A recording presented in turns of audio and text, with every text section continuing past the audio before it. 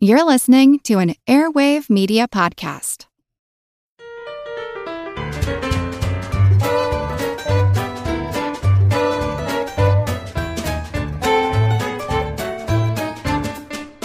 Hello, sassy school of scone-scoffing scallywag scholars. Welcome to Good Job Brain, your weekly quiz show and offbeat trivia podcast. This is episode 182, and of course, I'm your humble host, Karen, and we are your wise and wily wisecrackers wailing about will-o-wisps and the Nintendo Wii. I'm Colin. I'm Dana. And I'm Chris. So I'm back. Yay! Hi. Hello. I was absent for the previous episode, but I was here in spirit because, of course, I recorded a trivia question for you guys. Yeah. Which you were able to answer. I was very excited. Hilariously, just in case you recorded another episode while I was gone, I actually recorded a second trivia question that you guys haven't heard. Oh. So even though I'm here, we'll just play it. And we'll just pretend for a second Right. You're not here. that I'm not here. All right, Yeah. we won't all right. look at you This while is- it plays. From the Chris Kohler vaults Yeah. here. Yes, It's like exactly. a gift. Hello, Good Job Brain co-hosts, and hello to you out there at home.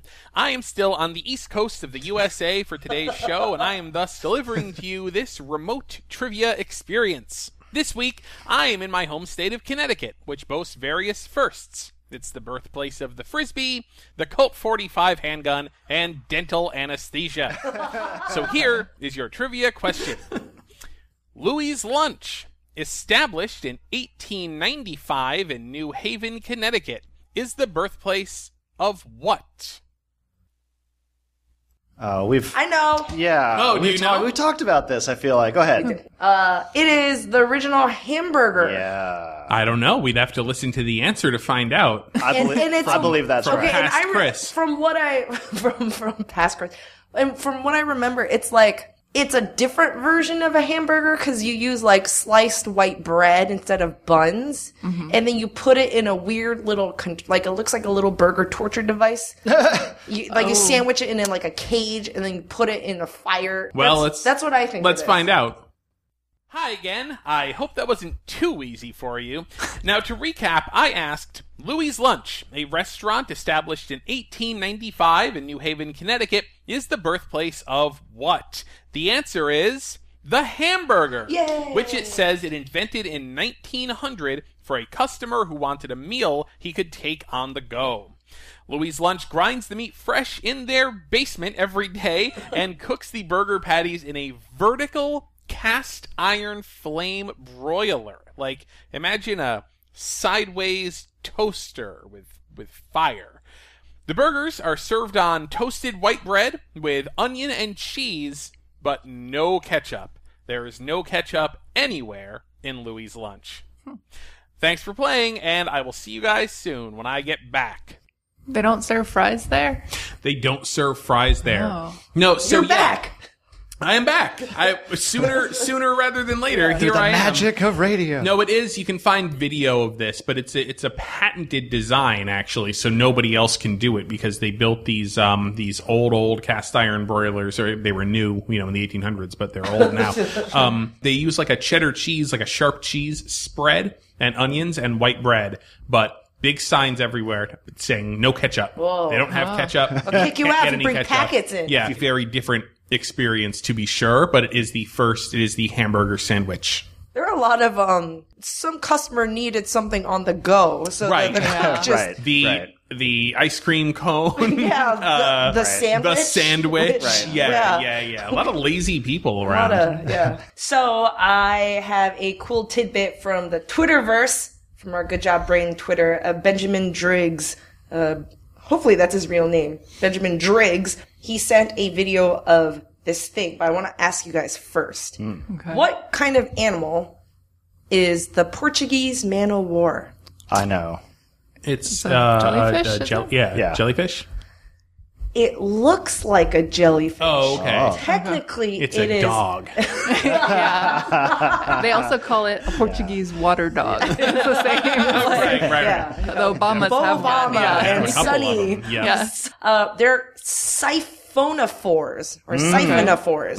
Siphonophores. Sure. It is not one animal. When you see a No. Portuguese man of war, it's not one jellyfish. It's like a colony? It is a colony of many organisms okay. built together to look like a jellyfish. Isn't that crazy? Mecha jellyfish. Yeah, it's like a Voltron. Yeah. Of these a colony of zooids. Zooids. So they're Zoids. not related to jellyfish. They resemble a jellyfish. Yeah. But yeah. I mean, when you go up the genus species, the class, like they kind of all belong the same. Okay, animal, okay. Like the Hydra. That kind of But this is Wow. a collection of different animals, different- which is weird because it looks like one. It looks like one jellyfish. clear dumpling and some tendrils. It's a good survival strategy. Yeah. Yeah. It's like a jigsaw puzzle of a Yeah, jellyfish. like so like some of the zooids in one part of the Portuguese man war is like in charge of this function of the whole colony, and then this one is in charge of another. I look like an function. eyeball. Yeah, I look like a tendril. thank you, thank Yeah. you, Benjamin, for sending that in.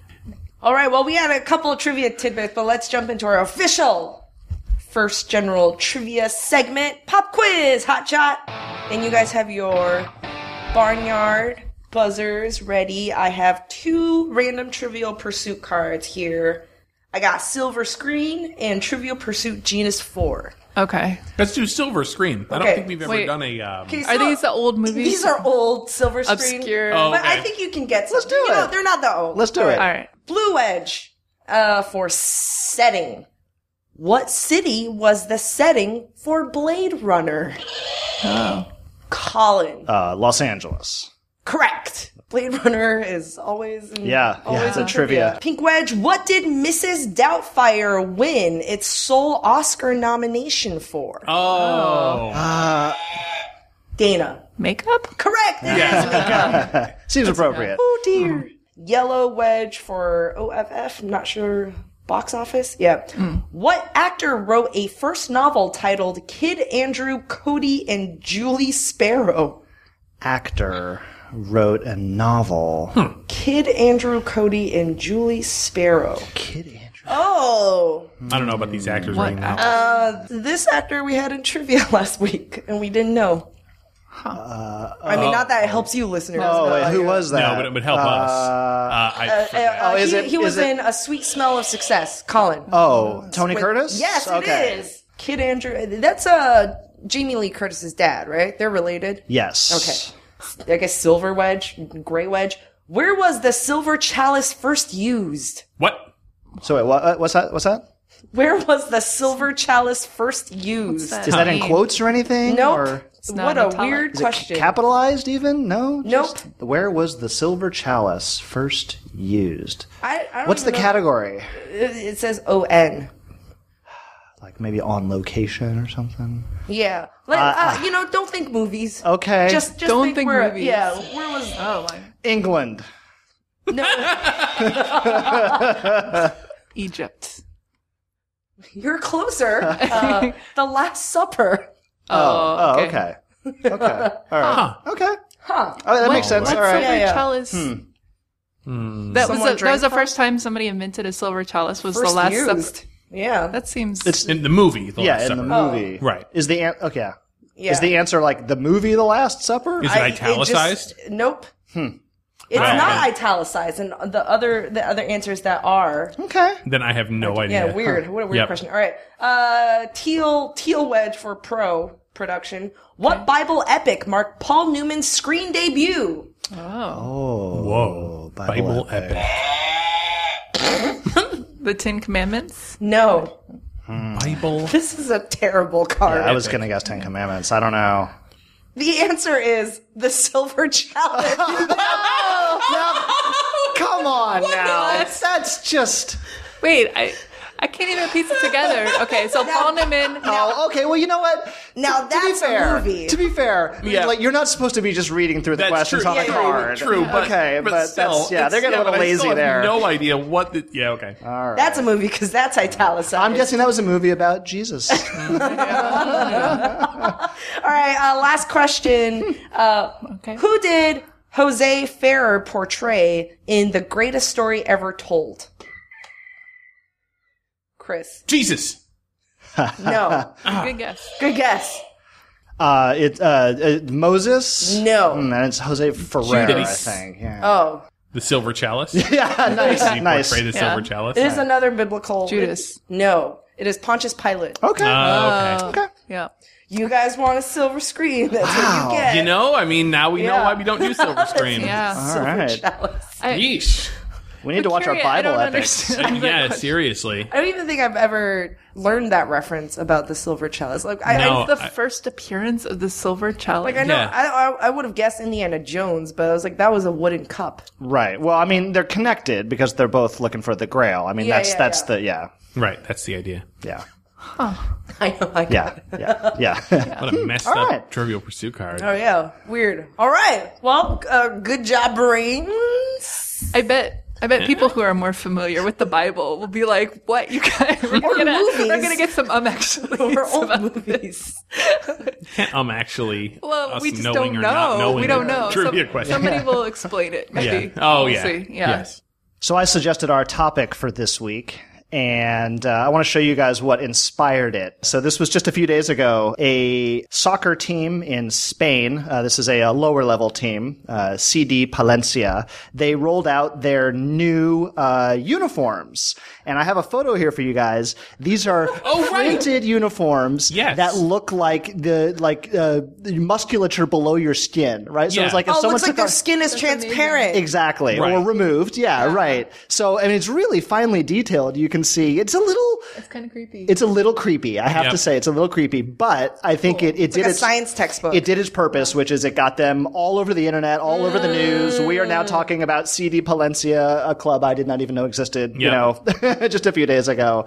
So they're pretty cool. And, you know, it kind of shows like what you can do now with like screen printing and fabric technology. Yeah. But that got me to thinking about, we had never really done a great deep dive on uniforms and, you know, more broadly speaking, like costumes and clothing with a purpose. So I thought that would be a good topic for us to dive into this week. All right, this week, let's play dress up. I've got something that you really like. Gonna dress you up in my love. All over, all over. Gonna dress you up in my love. All over your body. I always enjoy being able to do video game stuff on Good Job Brain. We don't do too Yeah. much. We don't do too much of it. It kind of came up like, oh, what if we talked about what video game characters wear and why they wear those things? And I was like, oh, right. Did we ever do the story of why does Mario look like Mario?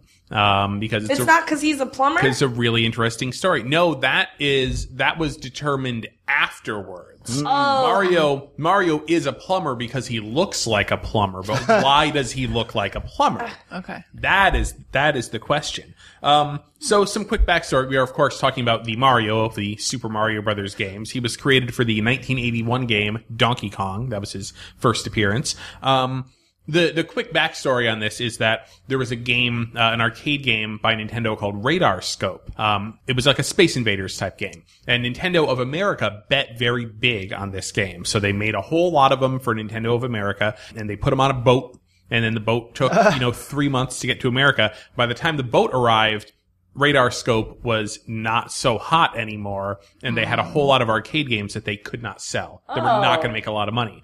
I thought you were going to say the boat capsized. Nope, They're boat now did not lost in the capsize. ocean. They just had lots and lots of radar scopes, and they couldn't do anything with them. And so they call back to Japan kind of in a, very bad way. Like, can you make us a game? You can send us the game and we can print it on, because basically you had the arcade game. You could take out the ROM chips in the board and put a new game in it. And you could replace, you could slap a new sticker on the side and everything would be okay. If somebody could create a game using that same hardware, that would be better. And Nintendo was like, well, everybody's busy right now, but this guy, Shigeru Miyamoto, he's the only game designer who's free right now to like make you a brand new game from scratch because you messed up. Also, he's never made a game before. Wow. Yeah. That's how high priority it was. Yeah, basically. Right. Yeah, it was like, yeah, let me dig you out of your hole. Miyamoto initially started working on a Popeye game because it looked like Nintendo was going to get the rights from Universal, King Feature Syndicate, I believe is the company, to get Popeye. But then that fell through. And so Miyamoto was like, okay, well, I can't do Popeye, but what if I take that same love triangle grouping of characters? Oh my God. Yep. We've blown Karen's mind, everybody. Donkey Kong is Brutus. Yeah, the lady. Donkey Kong is Pluto. Exactly. And then the lady is olive oil. Yep. And then Mario is Popeye. And instead of spinach, he grabs the hammer and becomes, super powered. Initially, he wanted to call Mario Mr. Video, thinking that he would be like the star of all Nintendo's games. But later, he called him Jumpman. Because it was after Pac-Man, basically, because Pac, as in Paku Paku Paku, is the Japanese sound of eating. And of course, this followed Walkman, which was very popular in Japan at this point. It had come out in the late 70s. But the idea was verb man. Yeah.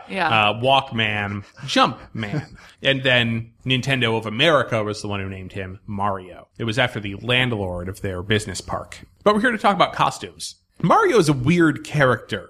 Right? Yeah. Like, it doesn't make any, it's like, he's not like an adventurer. He's a dude. He has like overalls and a weird floppy hat. And like, where did this come from? Yeah, it doesn't seem like this is part of his job description. Right. This story really gets to like the genius of Shigeru Miyamoto as an early designer of video games, because he had this innate understanding very early on of like the limitations of game design. Where do I put my priorities? And he designed Mario as the perfect character for a low resolution video game screen of the time. So Mario has a hat. Why?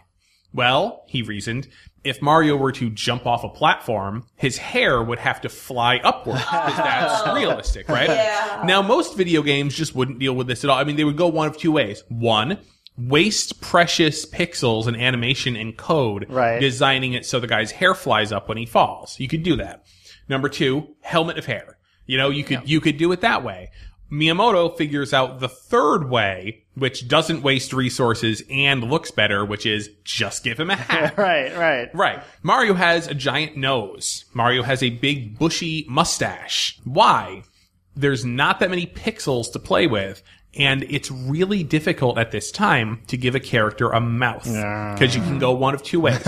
You can give him you can draw a mouth, but every character is going to look like the Joker. I mean, there are, if you see like old Atari games and stuff like that, if the character has a mouth, they look like a horror doll. It's just like a single pixel row. Or you don't give him a mouth at all, and everybody looks like Hello Kitty. Yeah. So neither of these are good. Miyamoto gives him a mustache because I'll just give him a big bushy mustache that covers up where the mouth would be. And it also showcases the nose. It makes the nose stand out. It gives him a nice big nose because, exactly. So you can see he has a face. He has an expressive face. Other video game characters at the time, to the extent that there really even were humanoid characters in video games, there really weren't a whole lot at that point. Their face was like a couple of pixels. There was just, it was nondescript. And then finally, Mario wears overalls. Now the game takes place in a construction site, an unfinished building that Mario has to climb.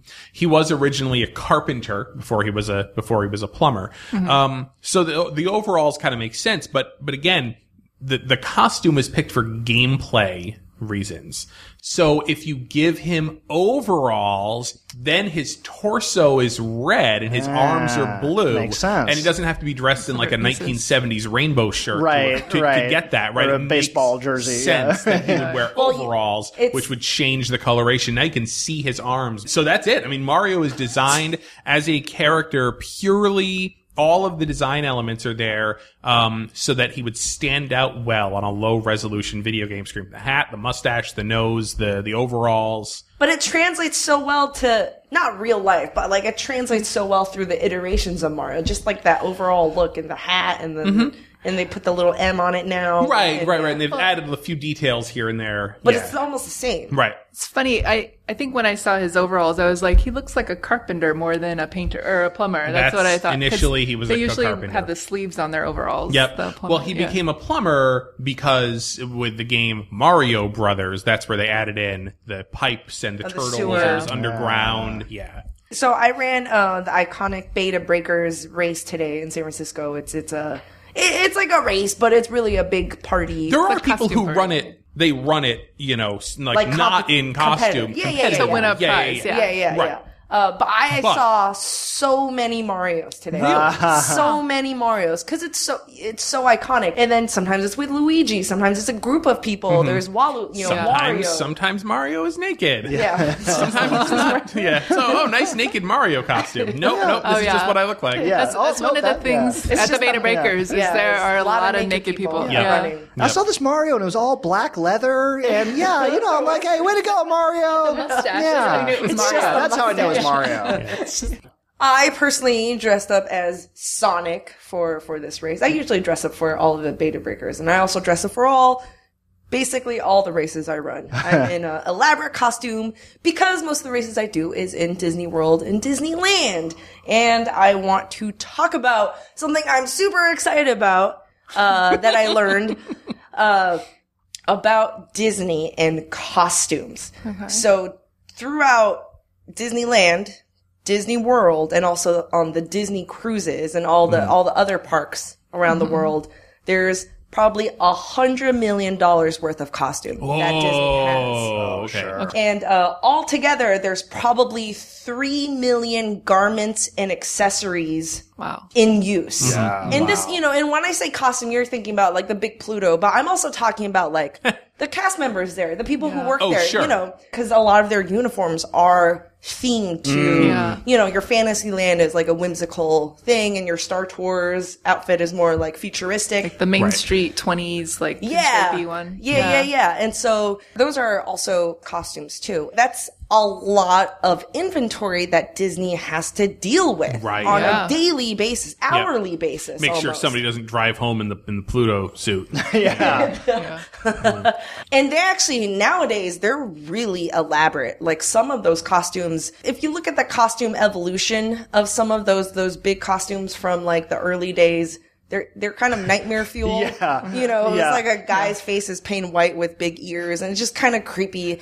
But now they're to a point where like it doesn't have to be necessarily a human size. Like your head isn't necessarily the character's head. You could be in a giant costume and the person in it has screens.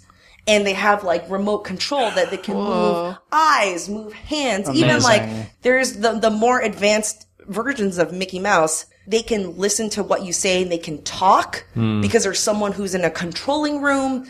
They can control the hands. They can control blinking. Does it modify the voice It does. to sound like Mickey Mouse? It does. That's amazing. It's pretty high tech. Like I said, $100 million worth of costume. And what is so genius about the Disney company is that in 2011, they implemented a system. Every single costume has an RFID tag in it. An RFID, just quick recap, is a radio frequency identification. So it uses electromagnetic fields to track and identify things in kind of like a smallish space. It's not GPS where you're beaming a satellite and you're like, oh, this person is in England. This is like within the parks, within locally, you can track things. And it's They're all around us. all around us. Your employee key card that you go into doors is RFID. Your toll pass on your car is RFID. And this is a very, very big deal because when we're dealing with 3 million different pieces in different cities or on a cruise ship and you need to know, oh no, I need Pluto's head. Yeah. Like, now That's it. There's Yeah. going to be some kids having nightmares. they can identify and track exactly where that Pluto head is. Man, it's Yeah. just like on like Star Trek. It's like, locate for me Pluto's head. So can you imagine before, say in the 80s, 70s, with all of these costumes, all the people who work at the parks, all of their uniforms, it's manual. tracking by hand where the shirt is, Right. where is the, the pair of shoes you have, the pair of pants that you have to wear for Fantasyland, all manual. In the 1990s, they implemented, which is a better step, with barcode. But then you still have to have a bunch of people scanning stuff every day. In Disney World, back in the barcode era, 25 workers scan the label of every garment that's checked in or out. And it took about 9 to 12 hours to complete. Now it only takes 1 or 2 people, and it takes an hour with RFID. So with RFID, you have readers, and it just automatically reads it, and it sends that information to a database.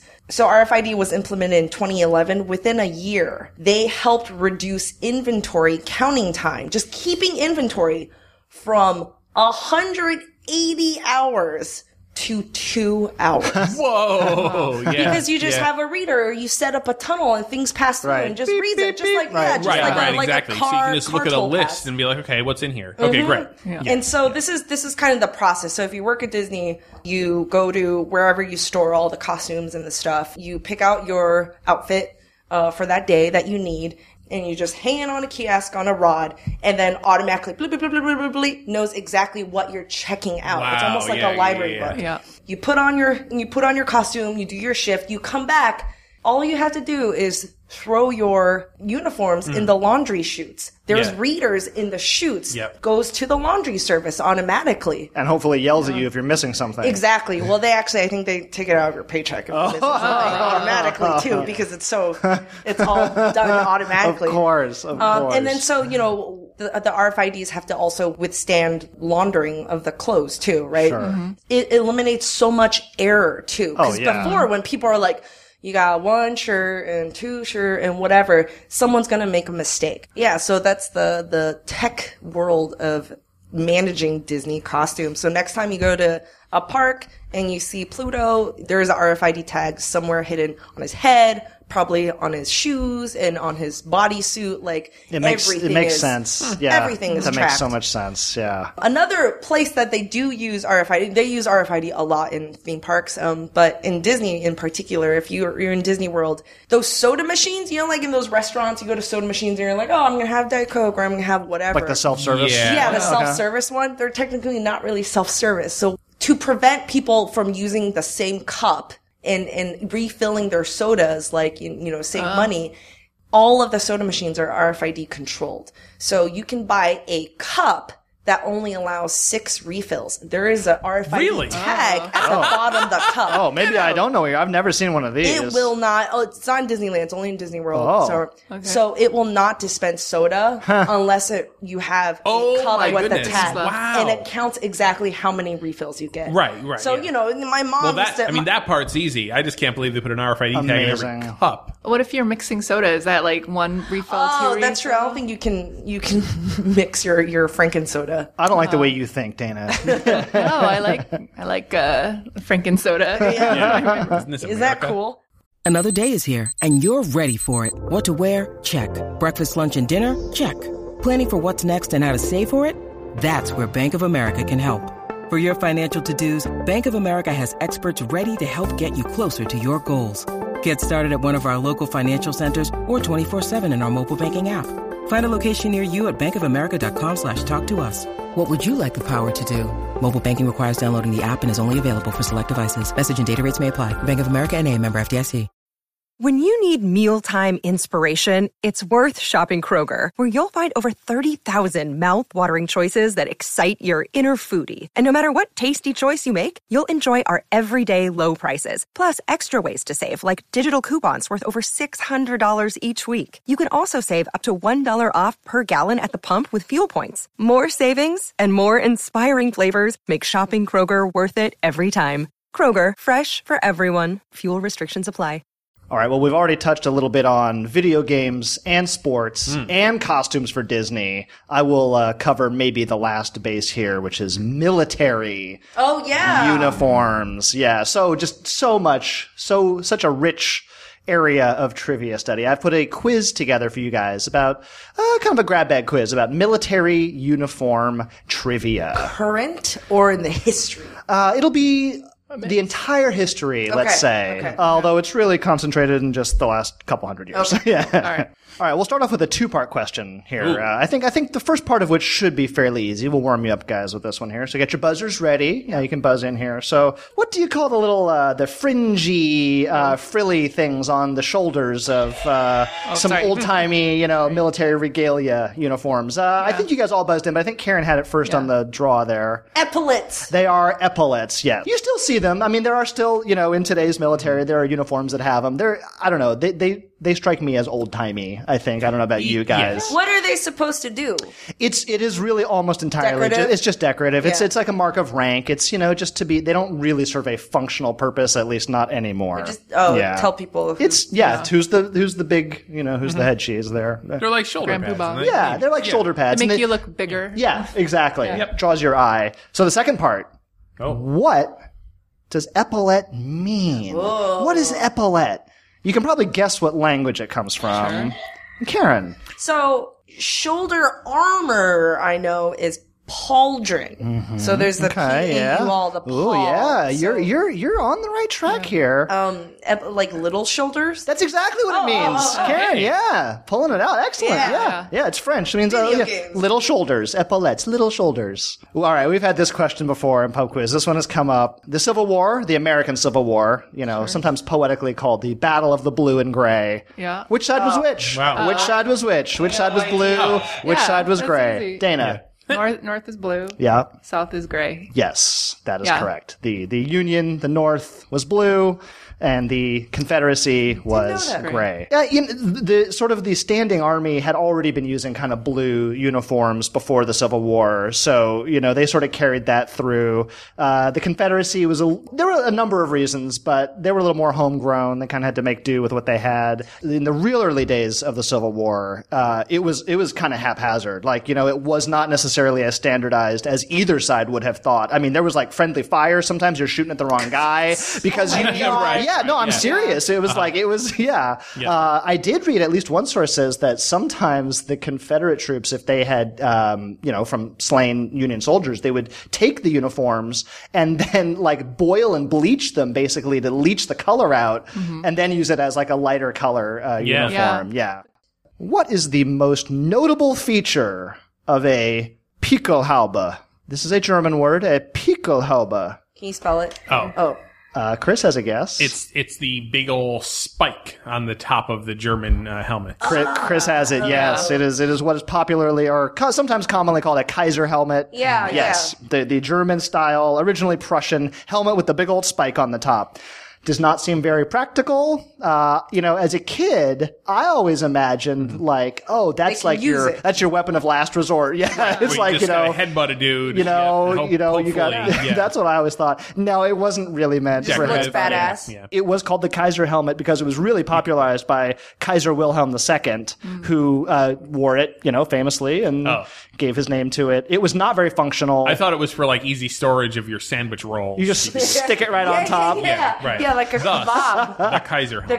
Pika helmet. Related to rhinoceros. Rhinoceros Like in some unicorn, way. yeah. Yeah. I found out rhinestones really are related to the Rhine River. I wonder if Who can say? Who can say? The closest it did actually have a functional purpose. It wasn't really inspired by an animal necessarily. It would have a sometimes if you would see the really fancy World War I was long. Sometimes you'll see, in old, paintings or whatever, you'll see in the full parade version, they'll have a horsehair plume coming out the top of the spike. Yeah, so that would be the closest thing to a functional purpose that the spike would have.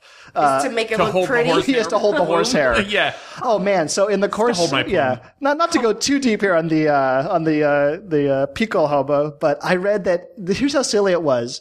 So they come up with this metal spike, to be intimidating and kind of just, and then they realize sometimes when you're out in battle, maybe it's not so good to have this big flashy thing on the top of your head. So they came up with a cloth cover to go over the spike, Not to remove it. No, right. No. During World War II, what specific item of clothing was popularized by the British Commandos? Chris. Daisy Dukes. That would be something. British Commandos. Something, Karen? Oh, World War II. What were you going to say? I was going to get gas mask. Oh, no. This is a fashionable item, Is it the green beret? It is the green beret. Yes, Chris has it. That's right. Yeah, which is associated, in America, we associate with the Army Special Forces. And it is a Special Forces headgear. But the British actually had it first. The British commandos during... Do they still use it? The British Special Forces do still use, the beret. And around the world, there are a lot of sort of... There's the red. Yeah, and Special Forces have kind of taken it on. Yeah, but the British, we owe them a debt for that inspiration. How are they functional? They're functional in a warfare sense in that if you're out in the field, they're not going to get in the way, for instance, like having a giant spike on top of it. Yeah. If you're climbing in and out of a tank or a helicopter or whatever, and it's also a way of unifying your squad. It does have a designation purpose, right? Yeah, it is to sort of say like, hey, we're all in the same squad, we're all the Special Forces. But yeah, it's not over fancy. It's just very simple. All right. This one, unless you guys have done a real deep dive on military uniform history, I'm not expecting you guys to know the answer to this, but maybe you will, so I'll give you a bite at it. I'm going to show you a picture here. So listeners, I am showing the crew here a photo of a military gentleman wearing what is called a Sam Brown belt. And this is the wide leather belt across the waist with the diagonal leather strap that runs over the shoulder. Oh, okay. All right. Now it's a very common visual symbol of a lot of just kind of military men. It also made its way into you see a lot of like dictators. You'll even see like sheriffs. For you wrestling fans, you may remember the Big Boss Man would wear a Sam Brown belt as part of his costume. Is that Sam Brown? That is not Sam Brown. I will show you a photo of Sam Brown in a moment. But I want to ask you guys, do you know at all the story behind the Sam Brown belt? Do you know? This is great. All right. Now let me show you a photo of Sam Brown and see if you can guess maybe the origin. Okay. Here's a photo of Sam Brown. He was a British officer. He has a lot of medals on. There's a lot of medals on. This is a photo of him in his later days. You may also notice he is missing his left arm.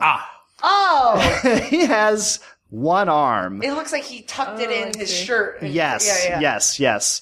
During the heat of battle, Sam Brown was leading his men. He was charging a crew reloading a cannon. And today, even though military officers will still sometimes carry a sword, for decorative purposes, back in Sam Brown's day, you would actually use that sword out on the field. It was not uncommon. You're out of guns, you're hand to hand. And he faced a opponent with a sword, hacked off his arm. Oh my God. Lost his arm. Okay. So now, in those days, when you had your sword, you would carry it traditionally, you're right-handed, you'd carry it on your left hip. And so you'd have a little clip that holds the scabbard and you can draw it out. And you could draw it out. But what he discovered is with no left hand, it was really hard to stabilize the scabbard and reach across and pull his sword out. Yeah. So he improvised a solution. He draped another belt across his chest, clipped it on, and so it would hold his sword holder, it would his scabbard. Stabilize everything. It would stabilize his scabbard and keep it in place. Yeah. Sword suspender. It was a sword suspender, yeah. And so that's why other people, even without missing arms, not being caught short-handed, exactly, had pretty soon it after, was still good to stabilize it. His men started mimicking him, and it really kind of just caught on. Yeah. These days, again, it sort of fell out of favor. One, because in the military you don't really carry swords much anymore. Yeah. And also, two, they realized that it could also be kind of a liability, like out in battle, because you could get caught around your neck, it gives you something else for somebody to grab onto. Right. So when you see it these days, it's really just a decorative purpose. But that is the story behind the Sam Brown belt, which I never knew until just recently, and I had to share that with you guys. That is interesting. I didn't know what that was about. Yeah. Well, there you go. Just a little bit of military uniform trivia for you guys. All right, let's take a quick break, and we'll be back. Hello. It is I, Elvis, the Good Job Brain 80s robot. I am here to announce that the official Good Job Brain book will be available this fall. Segments, quizzes, original illustrations, puzzles, and weird facts to entertain you humans while you humans engage in your bodily waste excavation sessions in the space known as the toilet. The book will be in both paperback and ebook versions. And you can even pre-order the paperback version on Amazon today. See you on the toilet. And we're back. You're listening Good Job Brain, and this week we're talking about uniforms and costumes. And I have a quick tidbit I want to ask you guys. I'm going to give you 3 names and let me know if you know what they have in common as I'm reading them out. The third name is the kicker. Should we wait for all of them or buzz in when we... Buzz in when you know. Okay. All right. All right. Leo Zelinsky. Paul Gamby. And the third one, hopefully will seal the deal, Edna Mode. Colin. They are characters from movies who were costume designers. Specifically, they are superhero tailors. Superhero costume designers. And I tried... Fictional. Yeah. Leo Zelinsky is from Marvel. And he has his own tailoring shop in New York City that he helps Spider-Man and even some of the villains. They appear in the comic books. They appear in the comic books. Paul Gamby is the DC version, and Edna Mode you might know from Disney Pixar's Incredibles. Oh, yes.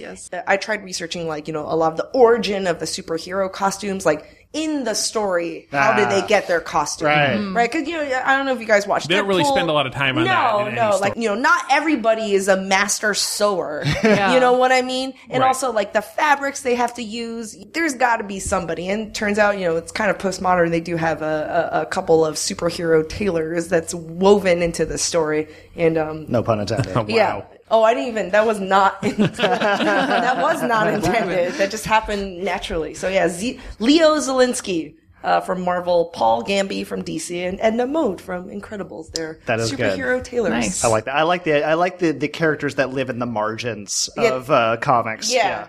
Okay, I have a grab bag quiz for you guys. It's not exclusively about any genre of uniform, though. They're just uniforms. A real grab bag. Yeah. So it's not a very uniform quiz, is what. Right. It's a non-uniform quiz. Yeah. But you know what? I'm going to start with this question because it reminds me of what Colin just talked about. You guys buzz in when I finish reading the question and you have the answer. All right. What's the name of the flared hip, tight-legged pants that mounted and motorcycle police wear? Oh, the flared hip. They're flared hip. So inverse tight bell leg. bottoms. Yeah, okay. they're not super flattering. Karen? Jodhpurs? Jodhpurs. Yeah. So in that picture Colin just showed us, I was like, oh no, because he's wearing Jodhpurs in that picture. That's what he's going to ask. Yeah. So Jodhpurs they're Indian pants. They're from in India for hundreds of years. Before the 1800s, in northern India, they got really into polo. There was Asia. Polo is a Middle Eastern, Central Asia sport. India got really into it, and then when the British were stationed there, they got into polo too. In the 1870s, the first modern rules game of polo was played in the UK, and fancy people fell in love with it. Aristocrats, students. Winston Churchill was really into it. They loved it because it trained them for cavalry too. You had to ride a horse and do all these fancy tricks. Right. There was a Indian officer, Maharaja. This big guy in India came over. He was really into polo, and he brought his team, who were the best people in India, and they were from the Jodhpur region, and he was wearing these pants that he had adapted for polo. And everybody was like, those pants are quite fancy. and everybody started wearing them for all of their sports. Yeah. And it's named for the region. It's named for the Jodhpur region. Still today, military and police officers, mounted police, they wear Jodhpurs. They're made of stretchy material, and maybe it's not so much about the give around the butt area, but it's not as bad, but it's still not the most flattering. U.S. listeners, here's a PSA. On HBO right now, you can watch Troop Beverly Hills if you have HBO. She wears Jodhpurs. She wears Jodhpurs. She does. One of a Good Job Brain trivia-filled our favorite movie. They're unisex clothing. Yeah. Women in the military, early in the military, would wear them too. Yeah. You can even turn them around. Doesn't matter which is the front, which is the back. It's convenient. Would you say hammer pants are Jodhpurs in a way? No, I think they're not tight enough around the leg calves, part. Yeah. It would get caught on the stirrups. I would think, They're like maybe if parachute pants and Jodhpurs got together and had some offspring. Yeah, maybe it'd be hammer pants. Yeah. All right. What's the name of the traditional tall pleated poofy hat that chefs wear? Oh. Everybody but Colin. That's a toque. Toque. Yes, that is a toque blanche. It's the white hat. Yeah. Did you like my French accent? So there's a legend about the toques, that says that they have 100 pleats because it reminds chefs that there are 100 ways to prepare eggs. Yeah, baloney. Really? That's a nice story, though. It's a nice story. I agree with you. It's It's a nice story. Bon Appetit dug around. They were trying to figure out where this came from. They couldn't find any, like, the origin story of this. They interviewed all sorts of experts. They looked through all sorts of old books. But that's a common saying? Or It's that's a common belief? saying. It comes up a lot. It I've actually never comes heard up a that. lot. Really? Yeah. I mean, I don't hang around with a lot of chefs, though. Every so. time I look for toque, it was like, the legend goes there are 100, and not every toque has 100 pleats. There are more than 100 ways to prepare an egg. Yeah. It's a lot more. Yeah. But anyway, a toque is a general word for a hat without a brim. And in Canada, it's like a woolen Yes. hat. Yeah. Oh, that is so confusing. Cause they'd be like, oh, it's a toque. I was like, and I'm thinking chef's hat, but it's beanie. Yeah. Like, do you guys wear chef hats going snowboarding? That's weird. All right. What item of sports clothing was named for a bailiwick in the Channel Islands? What's bailiwick? Yes, I'm so glad you asked. I'll tell you when you guys get the answer. Colin knows. That is a Jersey. Jersey, yes. Oh, that's right. Yeah, like Jersey and Guernsey. And Yes, because Yeah. we talked about New Jersey Yes. and original Jersey. Yes. They're bailiwicks. Bailiwicks. It's an area under the jurisdiction of a bailiff. So Jersey is kind of a weird spot internationally. Like, it's not part of the UK. It's not part of France. There were some treaties that went on with it, with Normandy. They get all of their legal stuff solved by a judge, by a bailiff. It's weird, but I was like, oh, that word comes up, and I had no idea what it was Yeah, until that's today. a great, So- yeah. Is the shirt Jersey named after? Yes. And how come? They were known for making these like kind of tight knit sweaters that are pullover sweaters. They were really good for sport, for fighting, for soldiers. And then it came to the U.S. and the football outfits needed like more protection. So they started wearing the sweaters and they called them jerseys. And then jersey meant any kind of sweater. And then eventually it meant any kind of sport top. Finally, Cliff Clavin, the mailman from Yes. Cheers, Yes. often wore his uniform to the bar. And what style of jacket did he wear? And as the hint, it was named for a U.S. president. Oh. Whoa. Until you give me the hint. It must be an Eisenhower jacket. It's an Eisenhower jacket Oh, okay. or an Ike jacket. I've never heard of that. Yeah, I have an Eisenhower jacket. It's What like, does it look like? It's just like that very classic old style, like you would see like guys working at like a gas station, would wear it. okay. It's waist tight. Yeah, it's yeah, very yeah. tailored. Yeah. It's roomy, but also sharp. Developed near the end of World War II. President Eisenhower was like, these jackets aren't very practical or neat. The jackets that people were wearing were like kind of restrictive. They were too long. They also looked like a little bit sloppy. So he got his tailor to snazz up his jacket and like to make Oh, it. he was responsible for it. They named it for him Oh, I because he didn't- was the one who was like, "Oh, look at me in my sharp new jacket." Everybody was Look like, at me, I'm a fashion designer / president. I thought it was just that like because he wore it, like he popularized it. That's even better. And a bit of a micromanager, it sounds a like. little bit of a well. Everybody liked it. It was more comfortable and it did look better. I like it. I like the you I like wear the these look. all the time, I do. Colin. It fits Now my that it's my aesthetic, yeah. That's interesting. I didn't know that he was, yeah, that's cool. All right. Go Ike. Traffic jams, tailgating, pileups. Ugh, the joys of driving. How could it get worse? The federal government wants to have a say in what you drive. That's right. The Biden administration's EPA is pushing mandates that would ban 2 out of every 3 vehicles on the road today. Don't let Washington become your backseat driver. Protect the freedom of driving your way. Visit EnergyCitizens.org. Paid for by the American Petroleum Institute. So, Colin, you talked about military uniforms. Thankfully for me, because I have prepared this entire thing, assiduously avoided the subject of camouflage. Yes. Which is what I want to talk about. When you hear the word camouflage, your mind probably goes to the same thing, that particular style of sort of pattern of blobs of green and brown and beige. And somebody hiding in the woods, basically. In the general sense, camouflage has been around for a very long time. Like, you don't need to be a technological super genius to figure out, like, oh, if I paint my boat blue, then it will be slightly harder to see against the blue ocean. And in fact, in the 4th century, there are stories of people doing this, of militaries, with blue painted boats. Everybody's wearing blue, so that, it's just any little advantage just you can a get. little bit harder to see them. Right. Exactly. Camouflage, importantly, is not just to hide something. It is to disrupt your vision. It is to make you not sure of what exactly it is you're seeing. For a while in World War I, they used what was called dazzle camouflage. Right. After like razzle dazzle. And basically just, to make you not sure of what it is you're seeing. It doesn't, what they would do is they would take the warships and paint like diagonal lines, right? All kinds of weird diagonal lines all over the place. This made the ships, if anything, much easier to see. You could see that there was something there, but you didn't know which way the ship was oriented. Yeah. You didn't know how many guns were pointed at you. Like that was the idea behind it. Every now and again, maybe on an airplane, you run into somebody who's in military fatigues. They're in their Army uniform or their Marines uniform.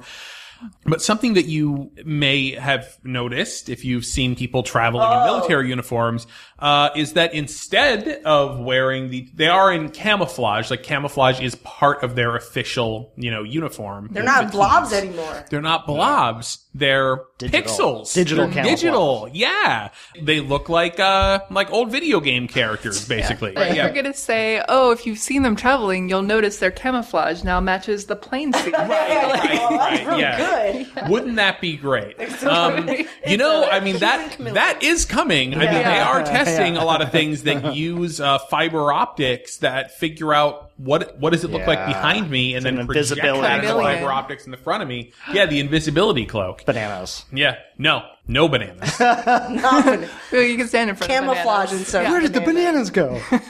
First use of what we would know as pixelated camouflage was in the 1970s. Oh, wow. A now retired Army Lieutenant Colonel Timothy O'Neill, who is still a consultant and an expert in the field of camouflage.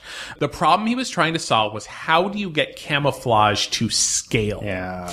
Because if you paint an intricate pattern on somebody, well, that's great for close up, but then they get far away. You can't see a person, color, right? yeah. Meanwhile, if you take a tank and paint bigger blobs on it, well, that's great for super far away, but it's not good for up close. It's like, I see it, yeah. So you can't get the traditional camouflage pattern to actually scale appropriately. The idea was that by doing the mosaics of squares, you could do micro patterns where you get up close and you see a whole bunch of little squares and it meshes well with the background. But then as you get far away, you can also make them into macro patterns. Right. So it's like a fractal. The pattern sort of repeats itself as you zoom out, right? Whoa. So that was the idea behind it. I mean, in the tests that they did, it actually worked. It actually did blend in better with the surroundings. And it was effective enough that by the 1980s, Canada was the first country to adopt this digital camouflage, and put it on everybody's uniform. Canada. Yeah, and it was called it was a patented, I believe, process, because it's actually illegal in Canada to use what is known as CAD-PAT, which is short for in the classic military acronym, which isn't really an acronym, it's more like an abbreviation. Yeah. Canadian Disruptive Pattern. Okay. CAD-PAT. You cannot, private citizens cannot private use citizens that. cannot use it. Interesting. It is like impersonating a military officer. Okay. Use that particular pattern. Interesting. Yeah. Okay. The U.S. Marines followed very shortly after with MARPAT, Marine pattern. Sure. They switched over fully in 2004, and the Army was like, "Oh, we want to adopt a similar. We want something that cool too." Armpat. RPAT. Arpat. Yes. And I believe that was one of the abbreviations for one That's of not the the things guy we from did. Twilight. Yeah. Right. The Army wanted to adopt this pattern, but they made one very bad decision. What? For some weird reason, they decided that it would be cool to just have one color scheme called the Universal Camouflage Pattern. With the idea is like, this color scheme, which was like It's very light. I mean, if you see somebody in sort of a very light, like dusty gray, gray, light green, beige, it looks a little more dusty, like gravelly. It was supposed to work well in any environment. And it doesn't? It doesn't work well in any environment. Basically, they were just like, we stick out like sore thumbs everywhere. In the woods, we look tan. Right. In the desert, we look gray. In the snow, we look gray. The Marines had different color schemes. They had woodland, they had desert, they had snow, but the Army for some reason was like everybody same color. There was a whole lot of blowback. The Army is already well on their way to introducing a pattern to replace the digital camo. The thing is, a lot of the blowback, and I tried to find some sort of definitive source on the internet that would say like this camo pattern is better than the blobby camo pattern. But you have people who are saying, yes, it's absolutely better. And you have people saying, no, it's actually not better. But a lot of the blowback, which was really about the color scheme of the digital camo pattern, it's being reflected onto the pattern because people are like, well, I knew those stupid pixels wouldn't work. You know what I mean? Like that's kind of like this confirmation bias of like, oh yeah, well, you know, obviously pixels aren't going to make you blend in the environment. And so that is the problem. But the people are like, no. It's the pixels are not the problem. The color scheme was the problem. But the Army tested a whole bunch of different replacements. They're going back to the blobs. Really? Yep. Really? So the Army so the Marines still use Marpat. The Army is going back to the blobs. I didn't know. That's interesting. Yep. Huh. Still highly debated on the effectiveness of it. It's gotta be so hard to, I mean, like you could do like a lab vision test, but that's not simulating a battlefield condition, you know? I mean, it's gotta be really hard They show pictures to people and they see how long it takes them to find the anomaly, basically. Okay. Yeah. And we got one last segment.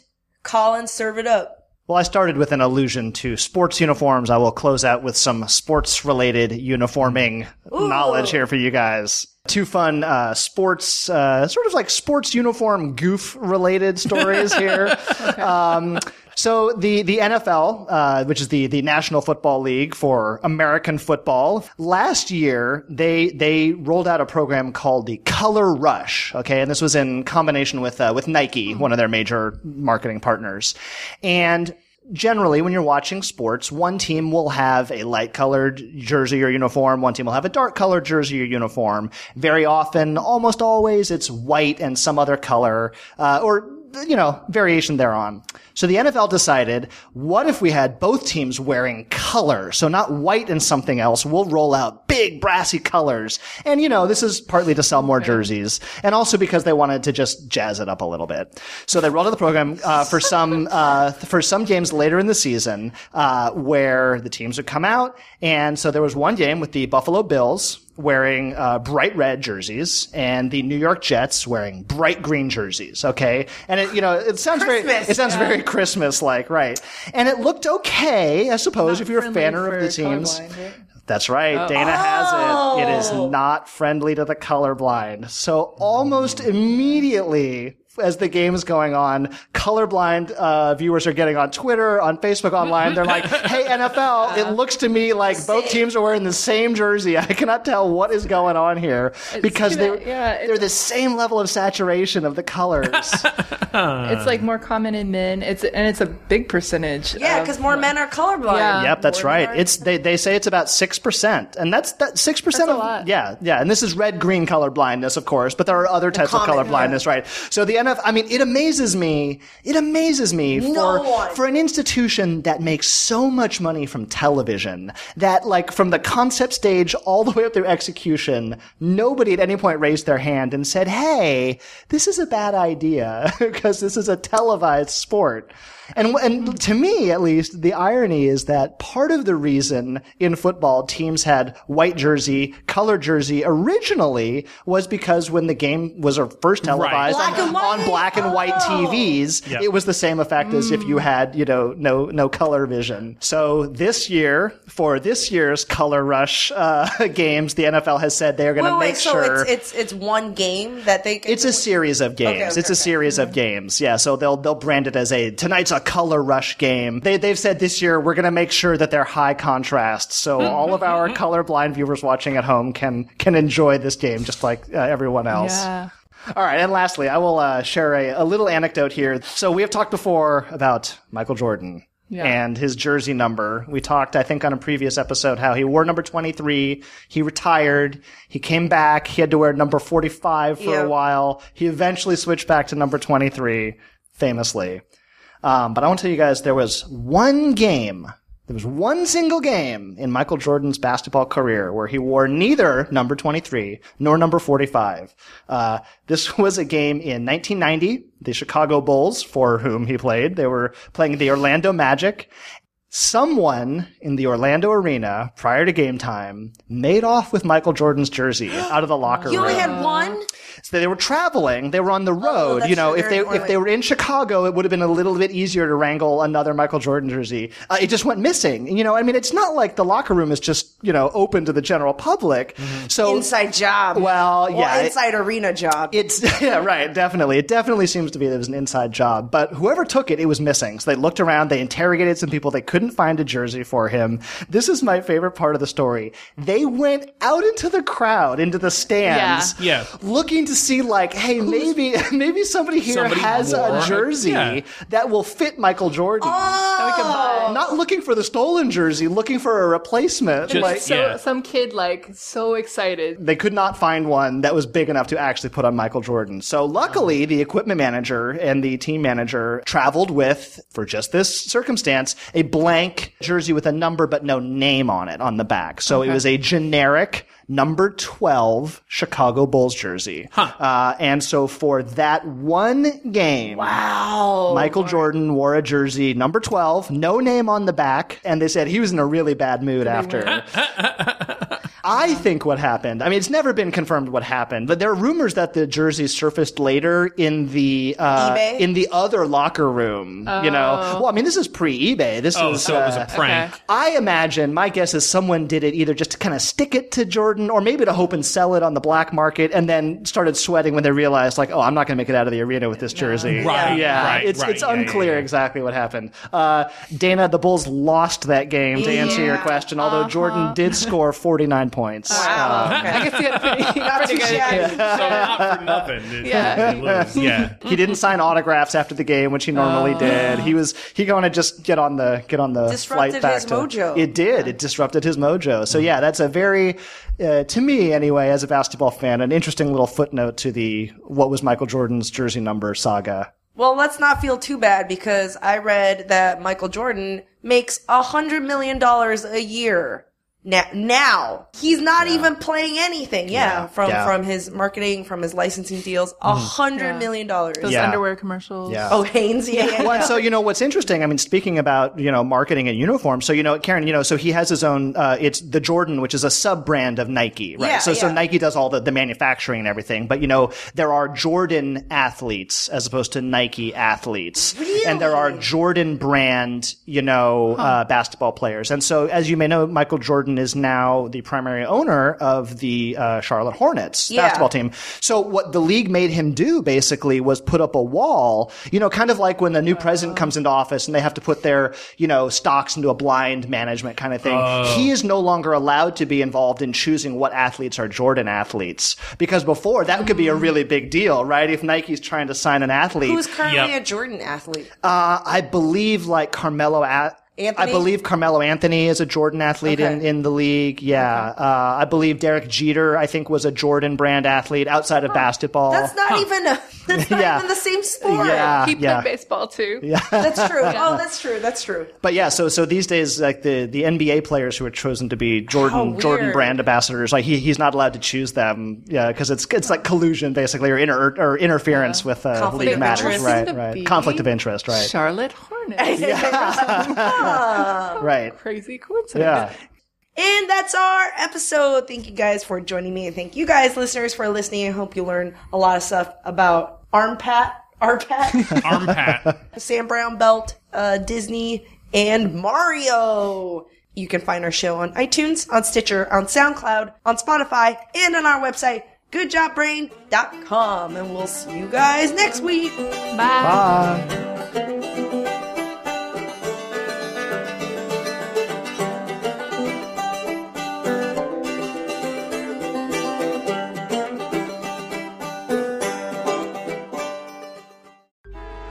Traffic jams, tailgating, pileups. Ugh, the joys of driving. How could it get worse? The federal government wants to have a say in what you drive.